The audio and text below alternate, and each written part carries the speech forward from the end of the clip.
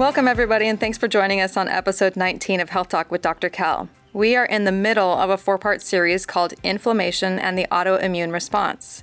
In week 1, we talked about nutritional triggers for inflammation with Dr. Cal and Ted Hahn, a clinical nutritionist. Ted's favorite quote is, "If it doesn't have fins, feathers, fur, or grow out of the earth, don't eat it." A good place to start is to cut down on hard alcohols and sugars, which cause an inflammatory response in the body. Last week, in part 2, we discussed the physical triggers for inflammation in the body, which are injury and infection. With injury and infection, the body's B cells and T cells jump into action, helping the body to heal. It's best to let the body move through this process naturally. When not injured, mild to moderate exercise can be good for the immune system. It gets the heart pumping and blood flowing throughout the body. Today, in part 3, we will discuss the emotional triggers for inflammation. Have you ever noticed how good you feel when happy, relaxed, and calm? Your energy's high and you get a lot accomplished. Your mental focus is sharp and ideas just line up. The opposite is also true. When you're anxious, angry, or scared, you feel uncertain about things and life seems harder. You feel heavy and your energy may be low. Your mind may be slow and decisions do not come easily. That's because the body responds to emotions. Positive emotions help to boost the immune system. Negative emotions kick in the sympathetic nervous system, fight or flight, and we're no longer relaxed. When we're in a chronic negative state, our bodies release excess cortisol due to the stress, and too much cortisol can suppress the immune system and contribute to obesity and depression. There are solutions for emotional triggers, such as meditation and yoga, staying engaged and involved in life, and developing trusting relationships. Don't worry, be happy. Come sit on our couch and let's talk about emotions.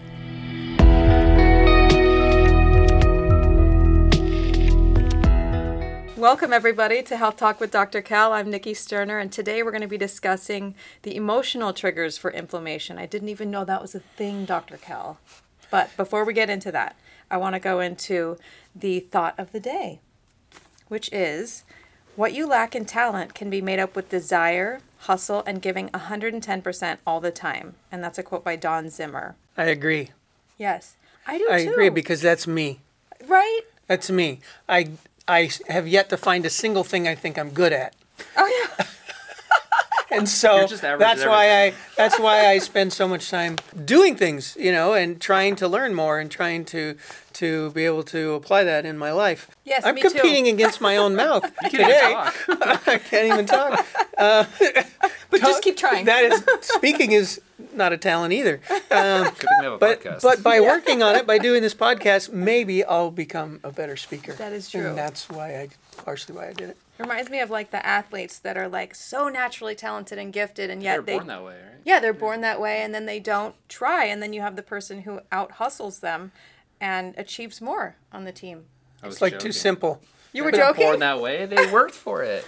Everybody's born with certain physical abilities that things come easier for them. A child learns to walk at 8, 9 months old, and some children don't learn to walk till they're 2 years old. All I'm saying is Michael Phelps didn't show up at the pool at 14 and be like, well, I'm going to try for the Olympics, then go for it, right? Yeah, but Michael Phelps... Oh, sure, Michael yeah. Phelps... He's what? He's both gifted and driven. Yeah, and that's my point, that he, without that talent, that base talent kept him going in that. When he first jumped in the pool, was he swimming without any lessons? Who knows? He didn't drown. But, there's no doubt that the people at the top of their game when it comes to sports did it. With anything, I suppose, did it with a lot of effort behind it. It doesn't, that's not what's implied in your thought of the day, really. The thought of the day is implying, for those of us who had no talent, right, you can make up for it. It's not that I just don't want to give up and go sit in the cave all day long because I don't feel like I've ever found the talent that was beneficial, that I was good at right off the bat. Never have. And so that's made me work harder at it. Yeah, absolutely. Right? And that's what you just said. The guy that with natural talent sometimes sits back and does nothing because it's too easy for him. Right. So... Yeah. The other interesting thing about that is a lot of people are just stuck in their life and they don't ever get to try their talent, right? They're just thinking, this is what I have to do, and they stick at that job they hate or whatever, and they do it for the rest of their life, and they don't realize that there's this talent on the side that they could have tried or pursued that they just never even bothered with. Yeah, because it was so easy, right? They felt like they had to work hard to achieve something. A lot of people feel like that, like success has to be hard. Yeah. But it doesn't necessarily. Yeah. Well, I think what's your definition of success too. It can mean many things to many people, but Eric was saying, a lot of people don't have the opportunity, and that may be because they related to their talent abilities, but also may just be related to their lifestyle. Unfortunately, they never get to see, could they be good at playing the guitar, the piano, or running, or whatever it might be, because they never got to play school sports because of their family situation or circumstances. Yeah. Who knows? There could be some real amazing athletes out there that never got to go there because of their life circumstances. That's true. And so that's another issue. All right, next up is the news of the day. You had an article that you wanted to share with us, Dr. Kell? Yeah, we talked about caffeine a few podcasts ago, and so I wanted to briefly bring up a study that was done related to the heart. We talked about the heart and the effects of caffeine on the heart, but this study goes into a little more detail, and I just wanted to mention it. There were two different test groups put together in this study on blood flow to the heart under the influence of caffeine. And the first group, now these are not large groups of people, but you don't need them to test something like this because they're really just testing a function of the heart under stress with, 200 milligrams of caffeine in their body. Which so is like, a cup of coffee is about 100 milligrams. So this were the effects of 2 cups of coffee. Monster drinks, a lot of them are 150 milligrams plus, some are 300 milligrams. When I found this article, some other information I found also said that over 400, if you exercise with over 400 milligrams of caffeine in you, you could potentially seriously damage your heart and other systems. This article also gives some insight into exercise. Here's what happened. They took 10 women and 5 men, average age of 58 years old, put them on a stationary bicycle for 50 minutes, had them drink 200 milligrams of caffeine or intake 200 milligrams of caffeine in some form or another, waited after the 50 minutes and then tested the blood flow around the heart and found a decrease of 14% decrease in blood flow around the heart. And these are in older people. Now, interestingly enough, in the other group, average age of 27, they took 18 healthy people and had them do the exact same thing and found a 22% decrease in the blood flow around their heart. So younger people are more affected by the caffeine than older people are, by almost a third. So again, I don't recommend caffeine during or before a workout. If you got to have it, do it afterwards. Don't intake caffeine, anything with caffeine in any significant amount. This study showed 200 milligrams, so a couple of cups of coffee. So you drink a Monster before your workout, you could potentially be doing micro damage to your heart, and over time, repeatedly, could end up actually becoming a problem. It's not even just Monster drinks too. Like most people, go to the gas station and get a big gulp or something like that. Yep. A big gulp, if you're drinking Diet Coke even, which everyone thinks, Diet Coke has got to be good for you, right? No. Diet Coke will have 150 milligrams of caffeine in it too, because it's technically like 3 cans of Diet Coke. Right, if you're having the big gulp or the extra large or whatever. You bet. I think they dismiss soda because they just think, how much caffeine could I actually have? But quite a bit. Yeah. I always forget about that because I don't drink it. But if you took a cup of soda, which is 8 ounces, like a cup of coffee, it's got, 1/4 or so the same amount of caffeine. But 1 cup is a really small amount. A big gulp is what? 8 cups? Most people aren't drinking 8 ounces of soda. They're drinking like 40. Right, right, Yeah. Exactly. Yeah, so that's where they're getting 150 milligrams of caffeine. Yeah. wow. Yeah. Nasty stuff, but everybody takes it. We live on it. It's so hard. The human race can't seem to get up or go to bed without putting some caffeine in themselves, at least in the morning. And the problem with it all, like we discussed before, is the immune system is affected by the caffeine as well. Studies show that when your anxiety kicks in, there's a drop in cytokine levels, and that's the messengers between the white blood cells. So they're not passing the messages to the blood cells. We're moving on to immunity, and that's one of the things to emotional effects on immunity is what we're talking about today. And when we get into that subject in a second, similar things happen there as it does with caffeine, because caffeine affects your emotions.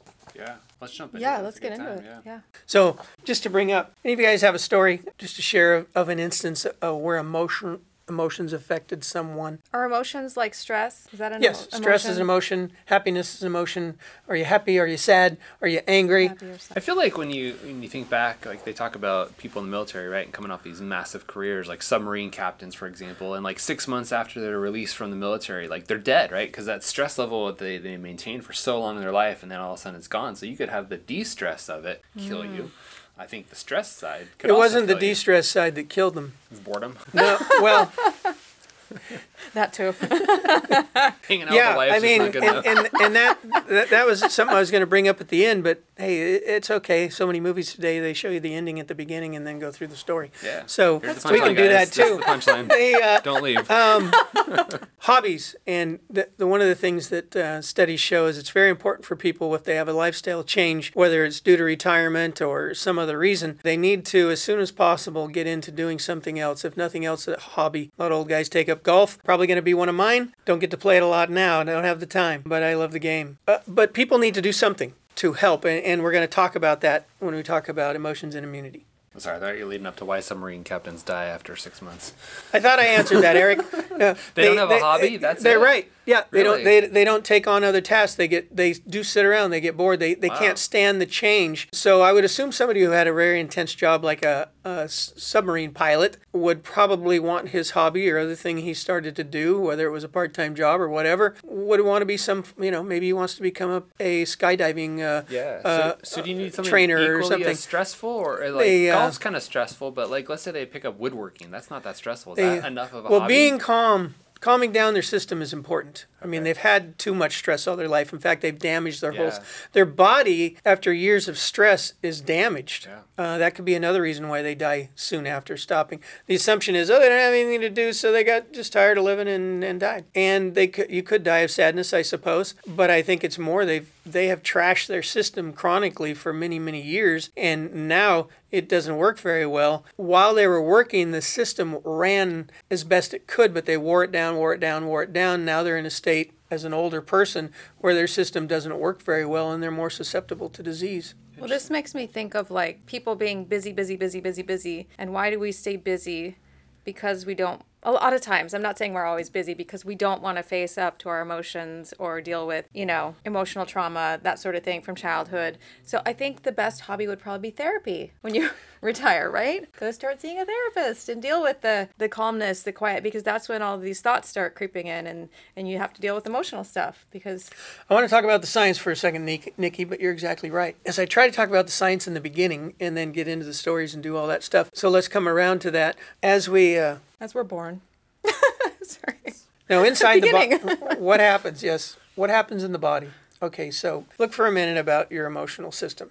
So you can micro-categorize these areas, but consider happiness, or if the feeling of being happy, and that would probably include laughing and smiling and listening to music, doing some activity that you really enjoy. Those would be in the areas of feeling good, right? Okay, then you have all the negative emotions, where you're in fear or you feel like, of course, fear and danger. Similar things typically. Other things that might activate that. We've talked in different episodes about the parasympathetic and sympathetic nervous systems. And the parasympathetic system is when you're calm and relaxed, and they kind of overlap. Let's say in a sports activity you're really enjoying, you may have some activation of both systems along the way during the process, and that's really what's happening with them both anyway. There's a homeostasis or balance between the two, but sometimes one really overtakes the other and subdues the other. For instance, in the parasympathetic system is digestion. Well, if you're in a real fearful state, like running from someone or afraid because of the circumstances, you're in the midst of an earthquake or whatever, your sympathetic nervous system is going to be in overdrive and you're not digesting anything at that moment.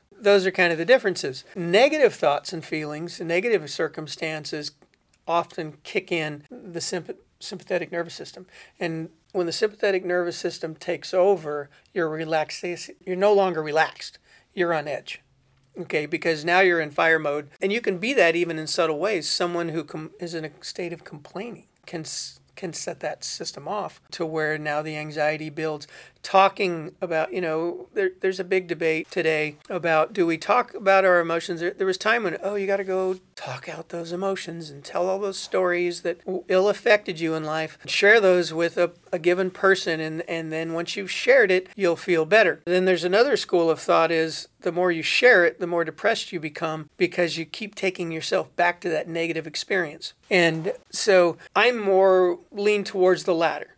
Though I think having that initial let go, talking about your problem one time is good. But rehashing it is not. It's kind of like going to a funeral. The whole purpose of a funeral is not obviously for the dead, it's for the living. And so they go through an experience of release or saying goodbye to the person and letting go of what once was part of their lives and no longer will be. Same kind of principle. So you've got anger too. In anger, I would put and hatred, real hatred. Anger probably would fall into, I always like remember the old Star Wars movie? Yoda was, of course, my favorite character. Old wrinkly guy. And the old little wrinkly guy, but the wisest, strongest guy out there because of his mind and the way he was. But he said, fear leads to anger, anger leads to hate. Or some of that wisdom he dispelled, or whoever created that for the movie. And it applies, right? Totally applies. And so at the hatred, they say, they've done studies, basically research going back and finding people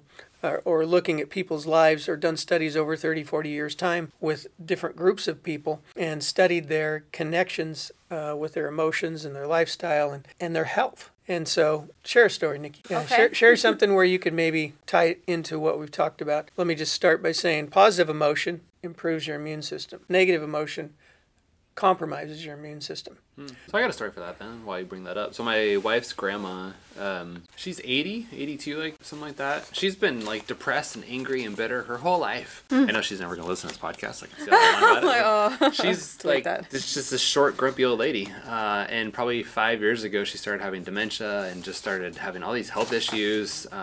She's just complained about something her whole entire life. Since the day she was 19 and got married, she's complained about something. And everybody in her family knows this about her. And it's just like, that's grandma, but she's always been unhealthy. She's always had medical issues and something going on. And it's just interesting that you bring that up. It makes a lot of sense. Like, she's just had this negative life. And the chemistry behind it totally makes sense because the whole process, the hypothalamus and the pituitary gland that are up in your brain and your adrenal glands all are connected to your emotional system and your sympathetic and parasympathetic nervous system. And they all work interactively and depending on your situation, create chemicals which go throughout your body and do different things to your organs, your muscles, your nerves, to your brain itself. So that whole process creates the inflammatory response or does not create the inflammatory response, which then begins the whole cycle of creating more white blood cells. Those white blood cells are converted after they leave the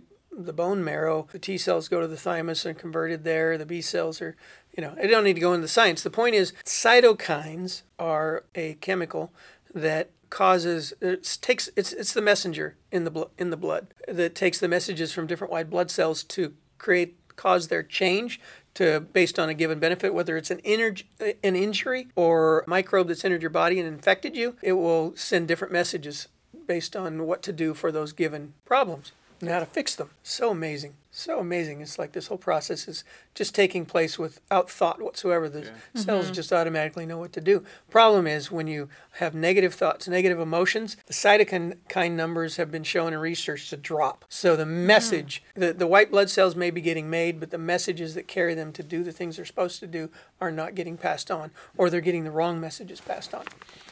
And the same thing happens while you're taking in those amounts of caffeine. And that's why I brought that up previously. It gets even worse when you're in a state of... They said that momentary anger, which is considered somewhat normal, is okay. They didn't notice big changes there, but deep hatred or loathing, when someone really can't stand somebody and let's say they feel that person really did them wrong, and whenever they're in their presence, all they can do is think about how much they dislike them and how they might want to hurt them, or that they could feel as much pain as they feel because of what that person did. Many people have those people in their lives. And sometimes they're family members.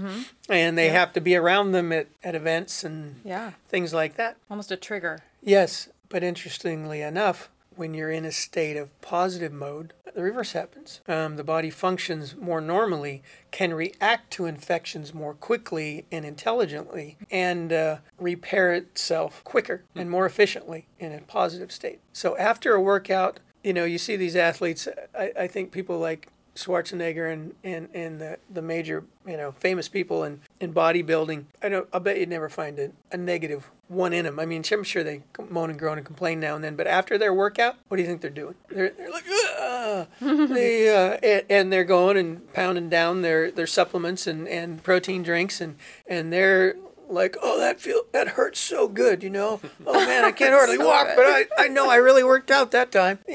That's the way they are, and so that goes along right with.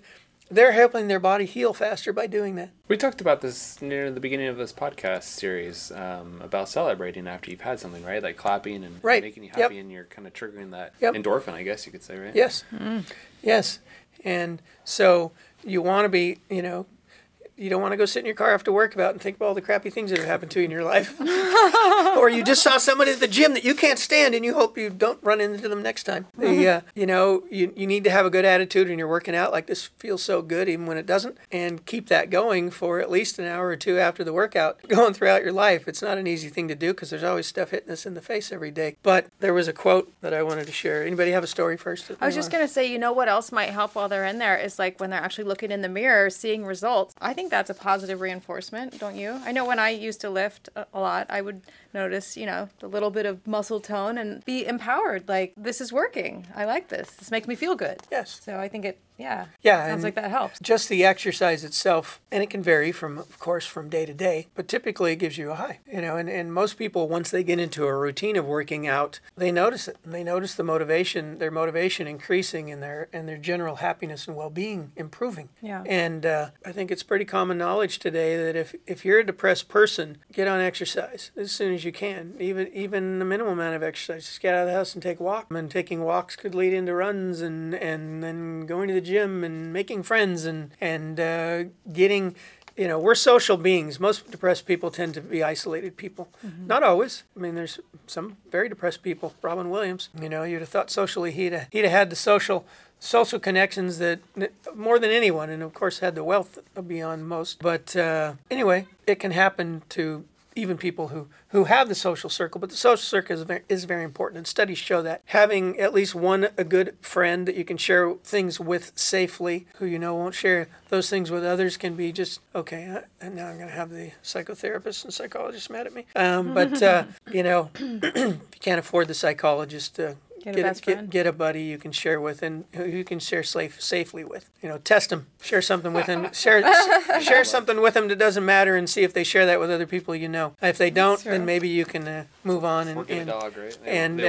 But everybody should. I think that's to me, when I look at the benefit of psychologists and psychiatrists, is one of the biggest benefits is they promise they won't share anything you say with anybody else, and so you can just spill your guts. And like I say, spilling your guts once is a good thing. Spilling your guts repeatedly and rehashing the event over and over and over again is the worst thing you can possibly do. You got to let it go. Once you've shared it, let it go. It's gone. You can give it to that other friend or person or your doctor and treat it as if it's gone. It's no longer part of your life, and if other people bring it up, you just ignore it and move on, because there's nothing else you can do to change it. You said your sorries, your apologies, you've done all the things to repair whatever damage could have been done on your side. Move on with it afterwards. Be happy about it and let it go and not be part of your life anymore. Well, there's also like reprogramming, like when we do emotional release therapy with Ingrid. Absolutely. Like, here's what you currently have. And we're going to have Dr. Ingrid come in the future and talk about that. There are ways to remove those emotional triggers, and some people can get rid of it on their own. Men over women. That's one of our few things we have over women is we seem to get over things faster. I don't know about that. Is that right? Actually, men as a whole have been shown in studies to let things go more easily than women. Of course, not always the case. Maybe men to men, but I don't know about men to women. Yeah. The women as a whole, just their personalities as to men, and now I'm a racist bigot. All the names, because I'm differentiating between men and women. Anyway, from what I've read, this is what you're saying. The majority says this. If you take men as a whole and women as a whole, sure. Men tend to let things go sooner than women. Okay, it's not about a competition between men and women or something. I don't know. That fit? I don't know, because that was the feedback I was getting from you guys. Now, wait a minute. That may not be true. Hold on. Let me just rehash this a little bit. It's not a competition between, who can release it faster or better, men and women. We're all one. But I wanted to rehash, what are the three groupings of emotions that you were talking about? Happiness was one. Fear was 2. And hatred. And hatred. Okay. So that was... Yeah, those are the different levels that affect your immune system. Just having negative thoughts throughout the day can decrease your immunity by 10 to 15%. It makes sense, though, because you do feel down. And two things, when we talk about immunity, we're really talking about immunity, the way it works in the body, and immunity, a lot of people don't understand. The immune response occurs when you get an injury, and it occurs when you get an infection, actually, infection hasn't necessarily occurred when the microbe enters your body. So when a foreign body enters your body, or you get injured, the immune response kicks in. Part of that initial immune response is inflammation. And so sending fluid to the area, more blood, so that it with those white blood cells, so that it can begin healing, can begin killing off the infected or damaged cells and removing them from the area, and then helping the body to re-go healthy cells.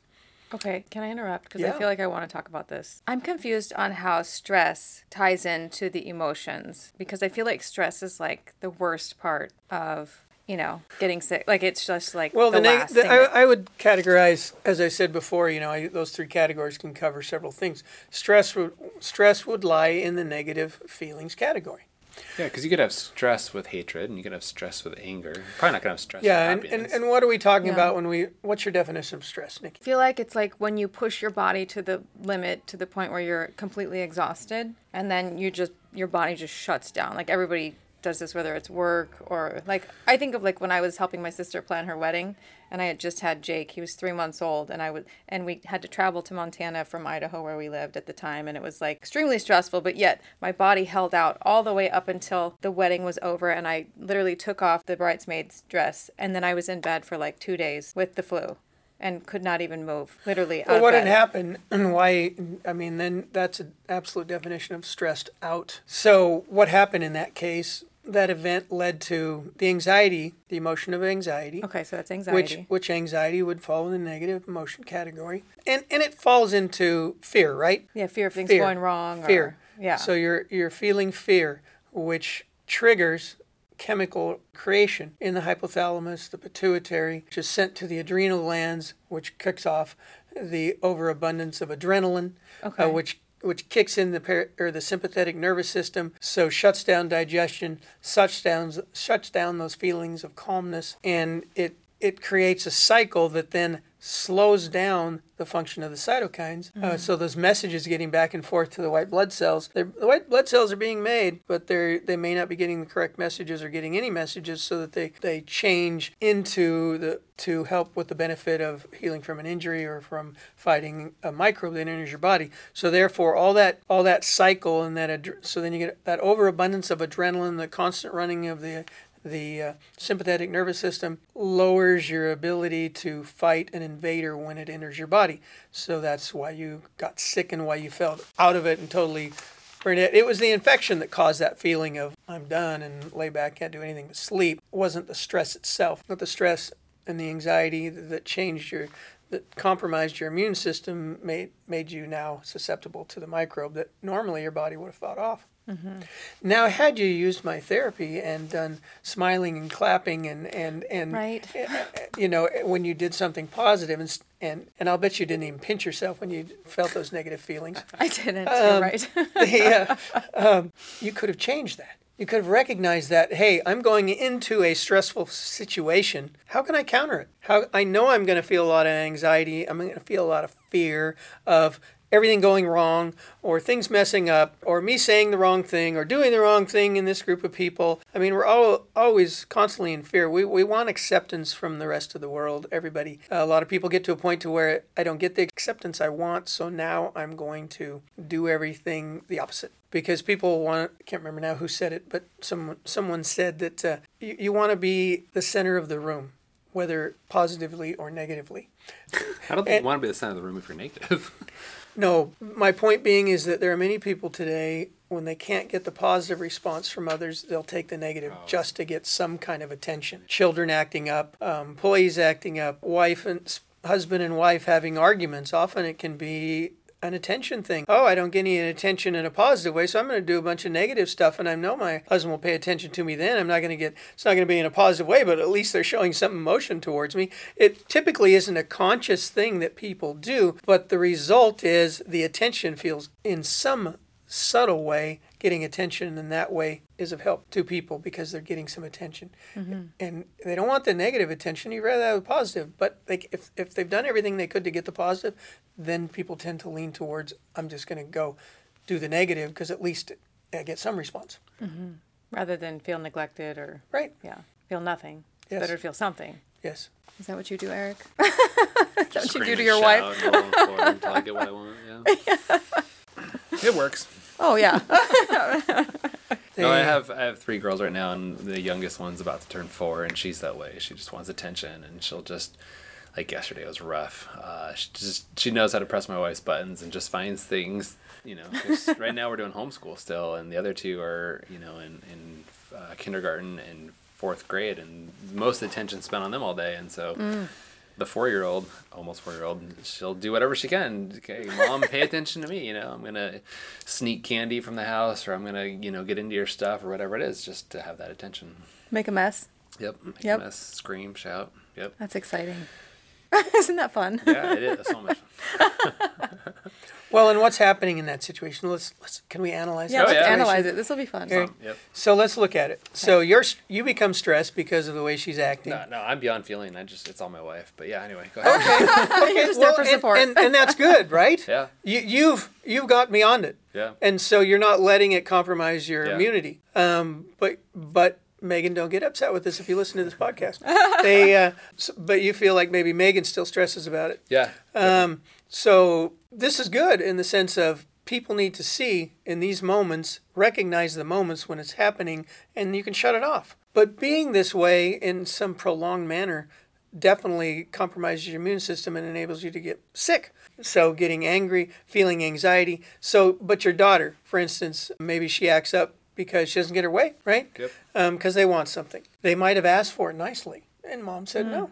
Mom was busy. And then they come back with it's kind of like, I can think of some husband and wife relationships, even of my own, where with my own children, what happens? Okay, it goes, there's 2 sides to the story. Think about it. As a parent, my child says, could I have that?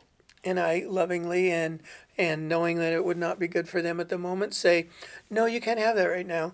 And the child goes, but I asked, thinking in their mind, but I asked nicely. Yeah. And you told me when I asked for things nicely, I get them. that's better. But it didn't give me what I wanted. And, sometimes the child walks away and the parent doesn't hear any more about it. But as the child gets older and hits puberty, and even before, they learn more, right? Okay, at what point, what do I have to do to get my parent to give me what I'm asking for? And as an adult, what do I have to do to get my child to listen to me and get what I want? Oh yeah, that's true. It's the same. You're both fighting the same battle, right? Battle of it's wills. just who wins. Yeah. And sometimes the child is willing to go way above and beyond what might be considered normal in society. And so is a parent at times. And that's when you've just totally trashed your immune system on both sides. Both sides mean the kid and the parent? Yes. Yeah. Whereas if people can learn to go, the parent can go, really what should be the parent's words when the child acts up? I'm not the child psychologist, so I'm not claiming to be, but I can, we have observed many things, and I've raised 5, I have 7 children. You're only claiming 5? 5 sons, 2 daughters. Okay. And though I didn't fully raise my daughters, but having dealt with 5 sons and dealt with this cycle over and over and over again, I found what works and what keeps me from blowing my stack, which I did many times when my first 2 children. I think they still blame me for everything goes wrong in their lives. Just kidding, guys. But just kidding, really not. Yeah. But it's okay. I'll take the blame. I probably am at fault. The first have the hardest because we don't know what we're doing. Yeah, right. It's true. The manuals. We're not finding the manual soon enough. I don't know. You didn't get one? And we hear all kinds of information. Went from there was a time when physical punishment in the form of a spanking was a thing, spare the rod, spoil the child attitude, and then it moved on to timeouts, and now, and what I found most effective is is just to change the child's perspective. Redirect. And we need the same thing. It works the same way for us as adults. We just need to redirect. And so if we can redirect in our mind onto something else, the parent who says, I said no, that's the end of it. Here's the consequence if you continue. The child goes, what? Here's a shiny object to distract you. Yeah. Here's a fun toy. and then, by the way, we're going to go do something else right now. At the end, and hopefully that takes the child or the adult out of whatever negative feelings they're having at that moment.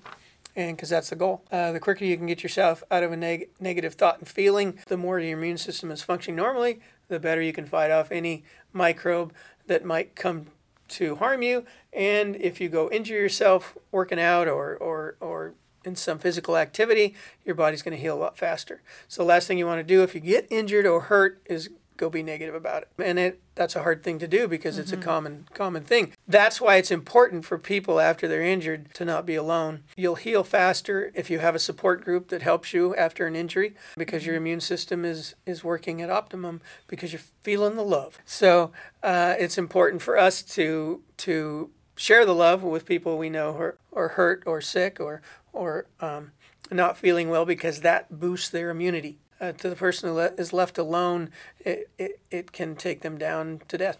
That's why I don't want to get into COVID and all the elderly that died and their families weren't allowed to come see them during that time and can't blame our government on those deaths. But the research shows that those people needed interaction with others, and that would have boosted their immune system. And the funny thing is doctors, medical doctors, psychologists, psychiatrists, all healthcare professionals get this. They understand this. So why didn't they do it? I don't know. I guess just for fear that those people become sick too. But there could have been ways around it. Put a piece of glass between whatever it might have been. I mean, yeah. Anyway, we know that now. Hopefully as time goes on, we'll realize that is just absolutely, I'll think of all the suicides that have occurred during COVID. Oh, yeah. Sad. And that's because of the isolation. So to prevent this downward spiral that potentially happens after an accident or some negative thing in our life, obviously we need to find a happy replacement or something that's going to boost our morale and get us back to par, right? Yes. That's kind of the goal there. So finding something in your life that's happy. Yes. And practical suggestions. We have some, Eric. Yeah.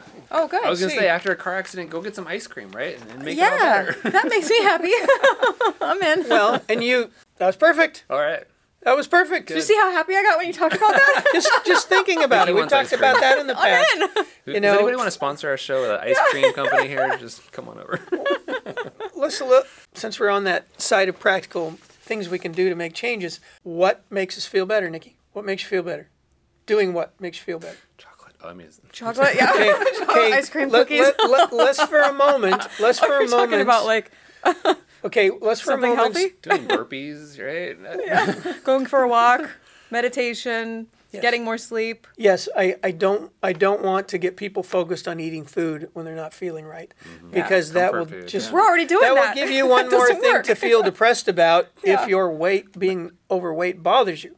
If you're someone who is happy with themselves and you weigh 350 pounds and you care less if anybody else, what other people think, and that you think you're happy in that moment, in that place, and you don't want to do anything about it, not because you're lazy, but because you're happy with yourself, then you're in a perfect place. And I wouldn't change a thing because you're healthier, happier than you are thin and miserable. So, so I suggest to people if they're going to lose weight, figure out the reasons they want to lose weight and the purpose of it before they go do it, because the process of losing weight also compromises or lowers your immunity. Living on carbs and protein, living on fat and protein with very few carbs affects and lowers your immunity.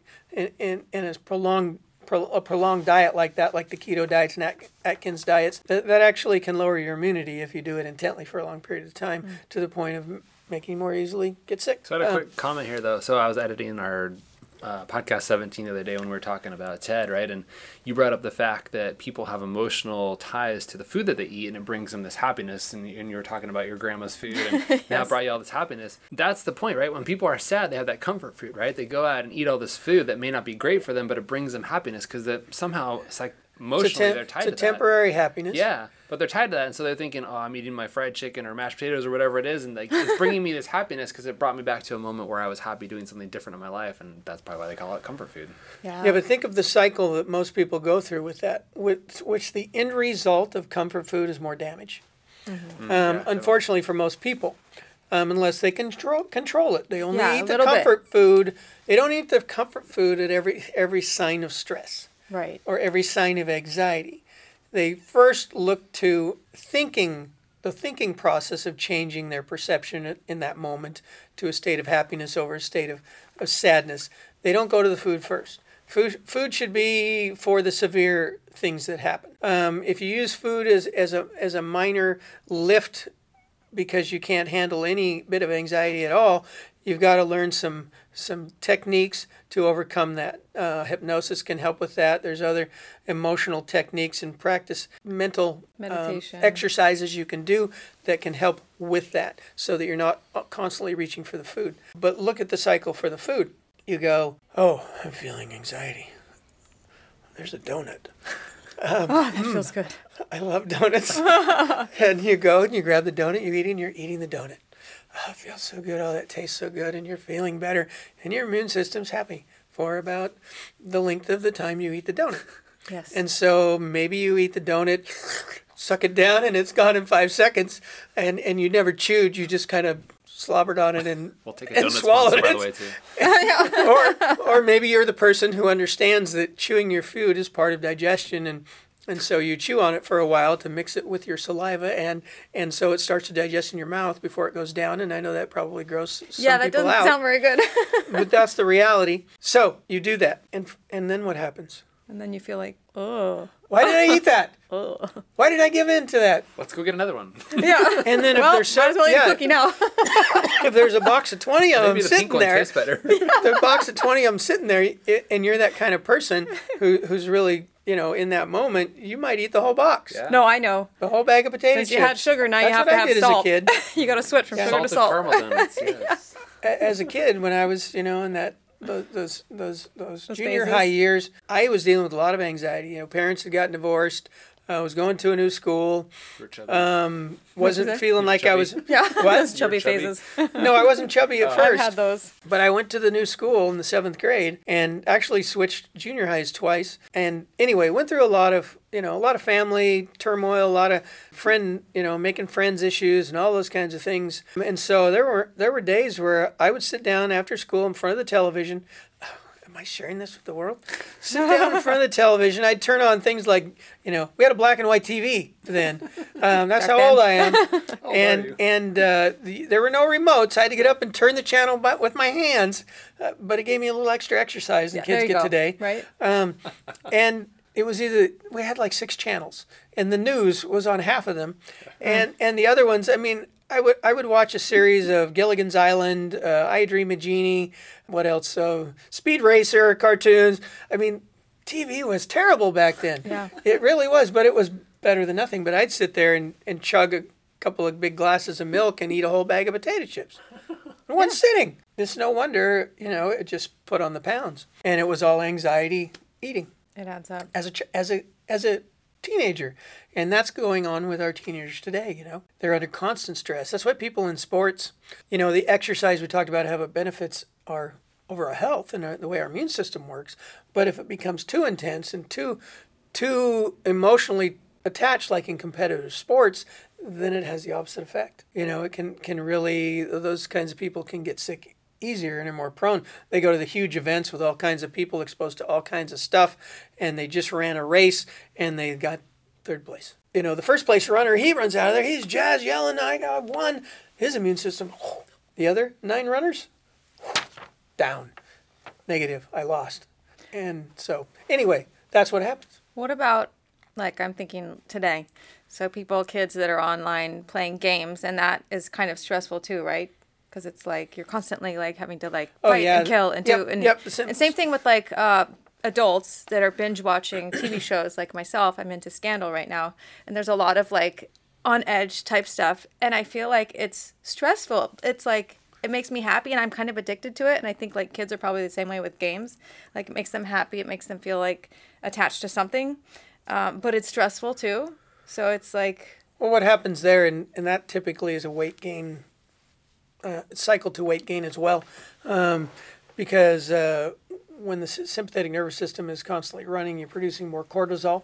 And I see a lot of kids while they're playing games, they're stopping. They got a remote in their hand, which I didn't have as a kid.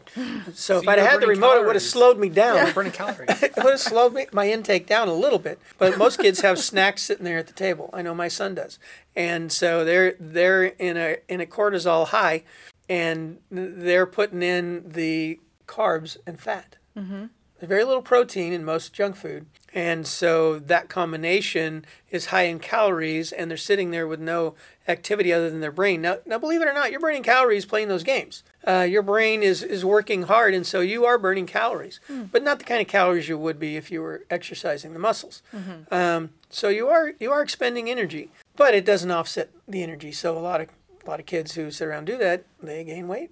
Yeah. And then and that compromises that whole process, lowers the immune system as well. Their excessive amount of cortisol not only causes the storage of fat, but it also, along with other chemicals, cause a depression of the immune system, cause a depression of the mind too, because constant anxiety can get a person in a cycle of constant negative thought. It's hard that perpetuates itself. So you got to break up that cycle, and so here's some practical suggestions. It is important to recognize and acknowledge your feelings. Participation in a support group, finding a friend, being able to share the fact and understand the fact that you're acknowledging that you're dealing with negative feelings is important to us. Right, because if you don't, it's kind of like the they don't go alcoholic away, who admits right? he's an alcoholic. You got to do that. You've got to acknowledge it before you can do anything about it or change it. Right. And so really think about yourself. Are you a negative thinker? I know people that aren't negative thinkers, and they could say to themselves, no. Do they think about negative things now and then? A truly positive thinker is not going to be a person who never thinks about negative things. A positive person is someone who drives away those negative feelings as soon as they recognize they're there. And they drive them away by thinking of positive experiences, by having positive communications with others, by listening to good music that lifts them up. Not music. Unfortunately, rock and roll kicks in our sympathetic nervous system, most of it, especially the heavy metal stuff. Yeah. So, laughing, sharing good stories, positive stories, not watching good movies, comedies, and movies with an uplifting ending. It's okay to have a little. I like a movie that has you on the edge a little bit, or at least you're in a place where you're not sure what's going to happen, and then the end result is good. So, documentaries. We have a lot of negative documentaries, hearing about the dolphins and how the dolphin safe tuna really isn't what it says it is. It's not really tuna. It's really tuna. It's just not dolphin safe. There's enough evidence, and that documentary that came out recently talking about how they videotaped all these companies who supposedly were catch and releasing the tunas, or catch and release the dolphins while they were catching the tunas, were not doing it, and they were just as many dolphins were dying as anybody else. And it was just a matter of paying the money to the company who let you use their stamp of dolphin safe tuna that was getting the dolphin safe tuna emblem on the can. Is that right? Yeah. That's what the documentary shows. And so a lot of stuff is going on in our society that way. It's always goes back to the money. Anyway, so meditation. It's a big one. Taking yoga. Love yoga for bringing yourself back into centered, positive thought. Think of some other things, guys. What can you think of? I was just going to comment on meditation. That's something I've been trying to do this year a lot more. Just take 10 minutes out of my day. There's an app I use called Headspace, and it's a guided meditation that walks you through, sit down in your chair and do this and this and this, and he'll guide you through and ask you questions to think about and stuff. So it's not just for 10 minutes straight. Yeah. But man, it is amazing the difference that I've noticed in my body and in just my life after doing that. Even if it's just once a week, I try to do it every day. What do you meditate on? Yeah, just whatever it tells you. Like whatever. It'll guide you through specific things to Let's think focus about. on this positive thing today. Yeah, and it'll have kind of a theme or whatever. But man, it's just amazing what that changes. And I usually try to do it in the middle of my day, like right before lunch or something like that. But yeah. Well, that would be the place to go for people who are having a severe situation, or to get into a routine of doing it. Obviously, could set your time for the day. A lot of religious people pray, And prayer should be a positive thing for people too. If it's a negative thing to you, you need to reassess your prayers and what you're really after. Prayer should be a release. Letting go of that whole. idea of repentance and renewing your relationship with God should be all that there too, so that in the result that prayer is a form of meditation or a form of connection with deity, and that should always be a positive thing. Yeah, you want to beat yourself up in the beginning about all the dumb things you do, go ahead, but in the end it should be thanks for forgiving me, and going away with a feeling of goodness, not a feeling of condemnation, because constant condemnation, the shaming of others really hurts your immune system. And chronic versus, we didn't really go that much into it, but it all applies the same way. But just to briefly say, acute or an immediate event that occurs that causes anxiety or fear to occur, or hatred to take you down that dark path. A quick one that you can resolve quickly typically doesn't affect your immune system seriously. And briefly, abruptly do it and maybe last, for the duration of the event and as long until you change it, which could be a few hours.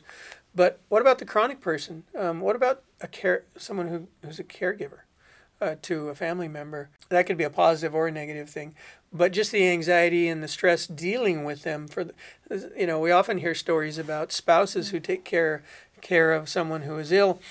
They wear themselves down and often end up dying before. in a similar time frame as the other person, and that's often because they've worn themselves out. Their immune system is compromised along with the person they're helping, and they succumb to something. Yeah, I like the Hay House app. I don't know if you guys are familiar with that one, but it has audiobooks, it has meditations, it has interviews, it has all sorts of uplifting, inspirational, self-help type things. And that's great. Yeah. There's a lot of them. Unfortunately, the older crowd, which tend to sit into that stressful category of chronic stress, are unfamiliar with all the great stuff on the internet. Mm-hmm. My mother and my wife's parents can't cope with smartphone. Mm-hmm. None of them have smartphones, so they can't use the app. And so with the elderly and with older people that need a lot of this stuff, new ways need to be created to help them. A lot of them, like my mother, she sits around and watches TV all day. News. And most of that TV news is negative. And she loves to, mine too. My mother is an enigma. I'm sorry she doesn't completely follow everything we've been talking about today. She will never listen to this podcast, so I'm not concerned about it. Won't find it. And she's still alive, so I'm not speaking ill of the dead. But she's reached a point in her life to where, and a lot of older people get this way, and it's part of the degradation of their brain. But all the negative things in their minds happen. As dementia, Alzheimer's, even old timers disease, like myself has as an old timer. It's beginning stages of that. All that stuff is all negative, right? But at 88, she just she can't hardly have a conversation that doesn't have something negative in it.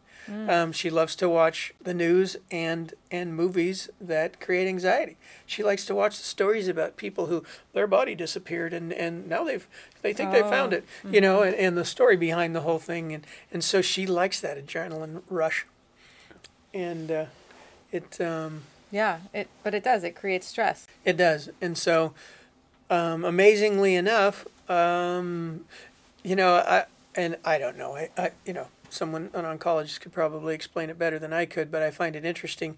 She has a form of leukemia where her white blood cell count is extra high over a normal person, and I'm not so sure that's not helping her immunity, because white blood cell counts occur when your immune system kicks on. So it may be helping support her immunity. I don't know, but it kind of would make sense. Anyway, any other stories you'd like to share? Other things? There any other suggestions? Let's see. Stay engaged and involved in life is an important thing. So, staying engaged, having things to do.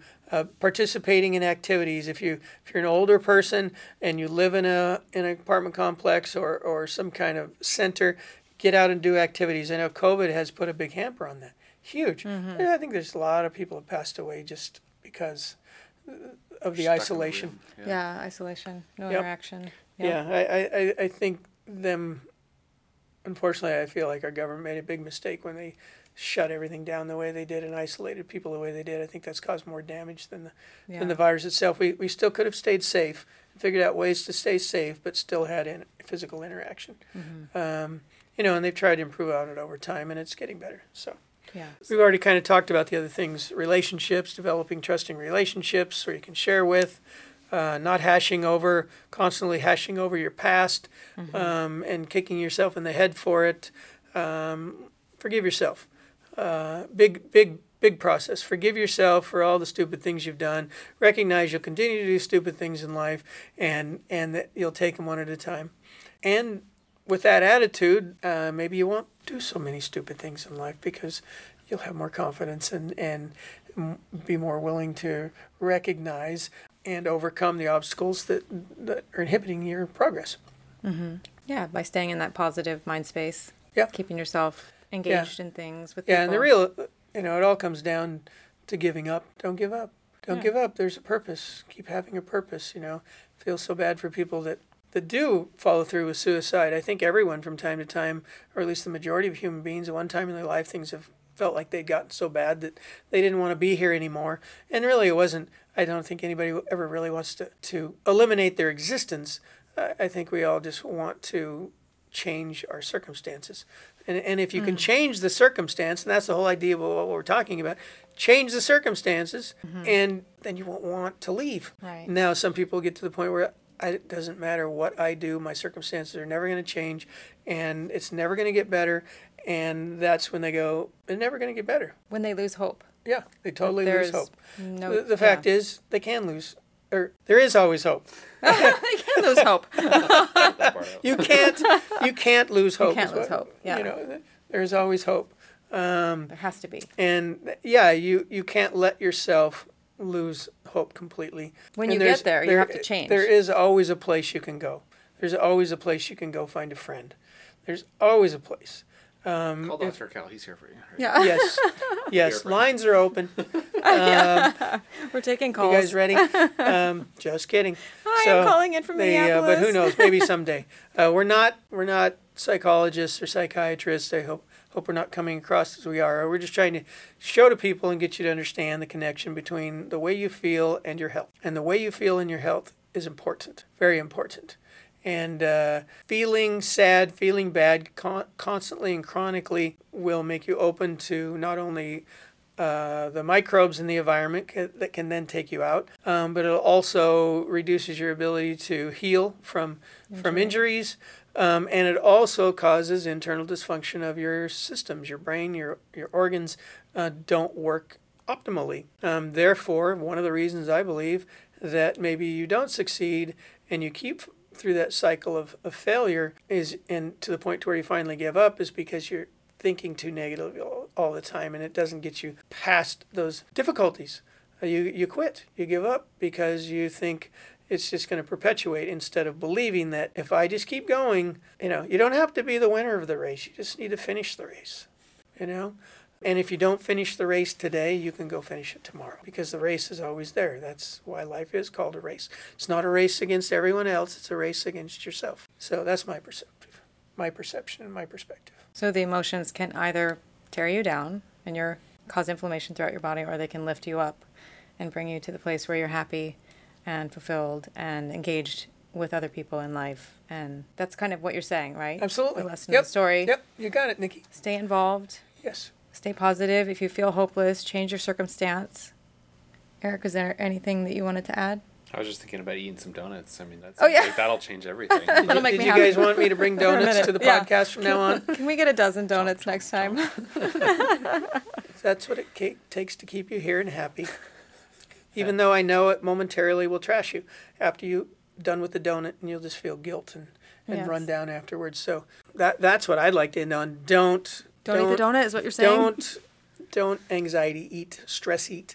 It's the worst thing you can do because it's just a cycle of negativity, it's a temporary fix which leads to worsening the circumstances because then you're not happy if you're gaining weight, etc., or not looking good. So recognize where you're at.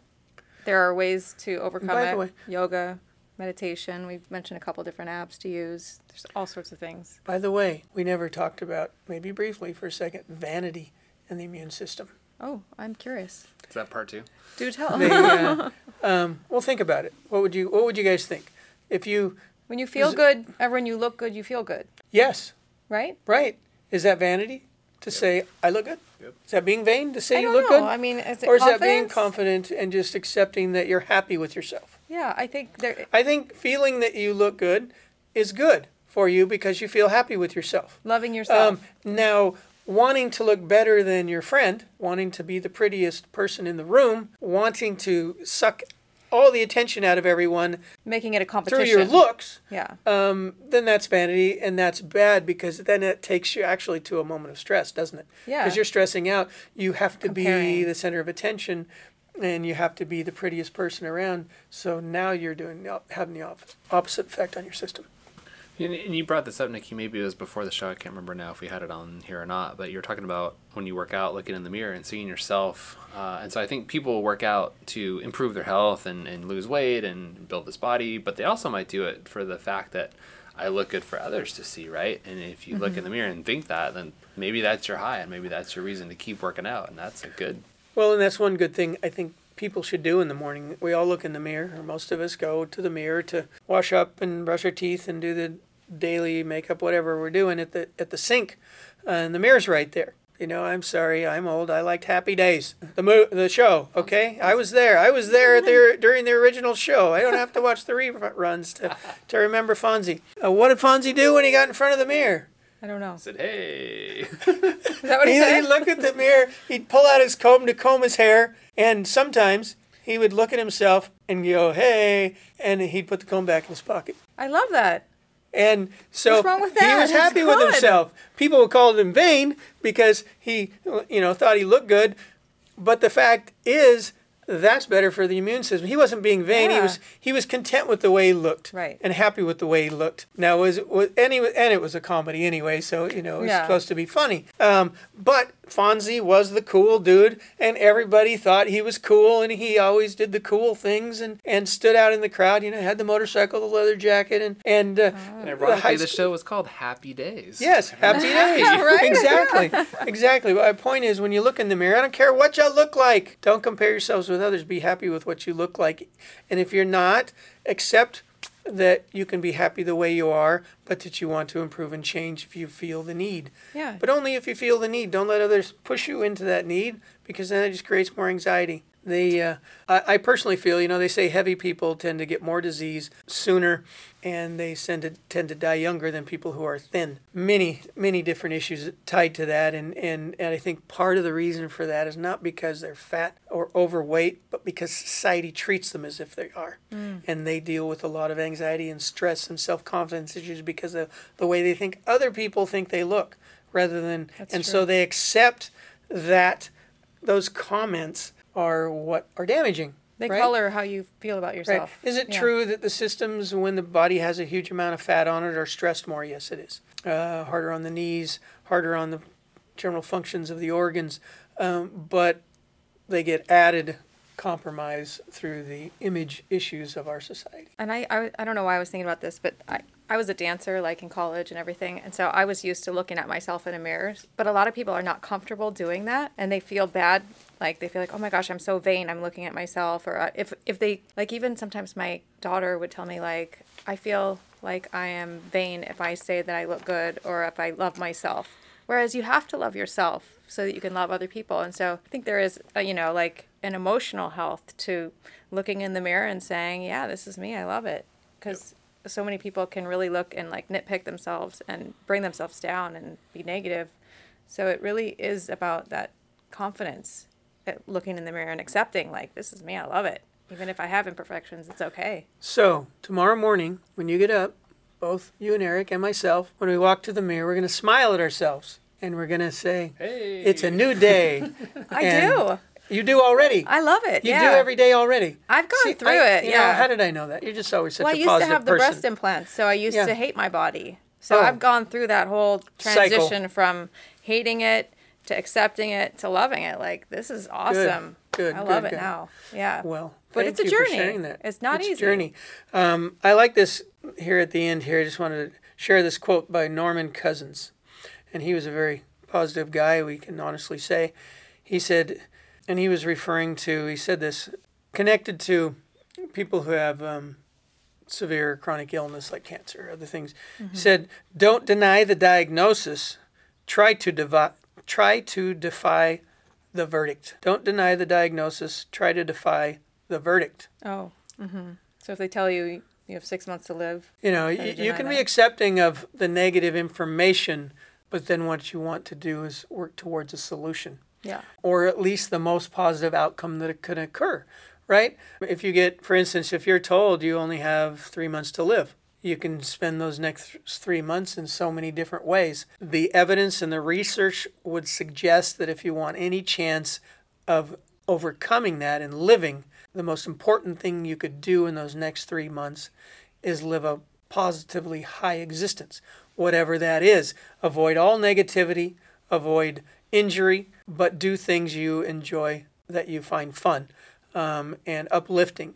And your chances of success are not guaranteed even by doing that, but the results will be an improvement over what would have been had you just wallowed in your pity for the next 3 months until you died. In fact, you might even find you don't even last 3 months if you're just a negative thinker for the next 3 months and wallow in your sorrow because of your circumstances. Go watch that movie Bucket List. That's a fun one. Right? Yes. Bucket List. That's a great one. The old guys, and they live out their life and climb Mount Everest and skydive and all those fun things. Oh, wow. Yeah.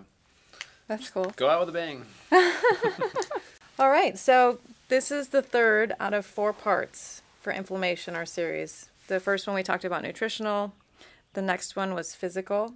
Today was emotional. And next week we're going to get into the environmental triggers. Environmental triggers, and there's some overlap there with the nutritional side of things because the environment affects the foods, right? Oh, true. So, True. yeah. Well, I hope that you all learned something today and enjoyed this. I know I did. Thank you, Dr. Kell and Eric, for being here today. And if you enjoyed this, please do share it with a friend or family member. Find us wherever you listen to podcasts, and we will speak with you next week. Thanks, everybody. Thanks. Thank you, Nikki. Thanks, Eric. While we make every effort to broadcast correct information, we are still learning. We will double check all facts, but realize that medicine is a constantly changing science and art.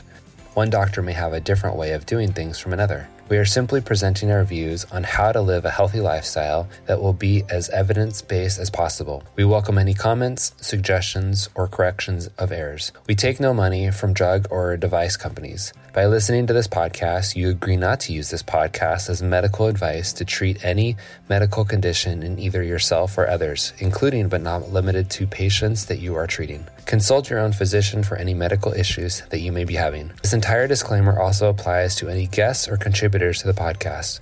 Under no circumstances shall Dr. Kell Fullerton or any guests or any contributors to the podcast or any employees, associates, or affiliates of Dr. Kell Fullerton be responsible for damages arising from use of this podcast. This blog should not be used in any legal capacity whatsoever, including but not limited to establishing standard of care in a legal sense or as a basis of expert witness testimony. No guarantee is given regarding the accuracy of any statements or opinions made on this podcast. Our website, blog, and podcasts are all HIPAA compliant. While you may give your email address to subscribe to the website posts or to post information on the website blog, we will never share your email address or contact information with any third parties without your explicit permission. The contents of Health Talk with Dr. Kell podcast and the show notes are all copyrighted. All blog posts, podcasts, and show notes that are distributed to the public for free can be redistributed via hard copy or electronic copy for free only if Health Talk with Dr. Kell is included as the acknowledged author within the actual media that is being redistributed. The Health Talk with Dr. Kell podcast is a production of the Orange Stack, with executive producers Dr. Kell Fullerton and Eric Hammond and hosts Nikki Sterling.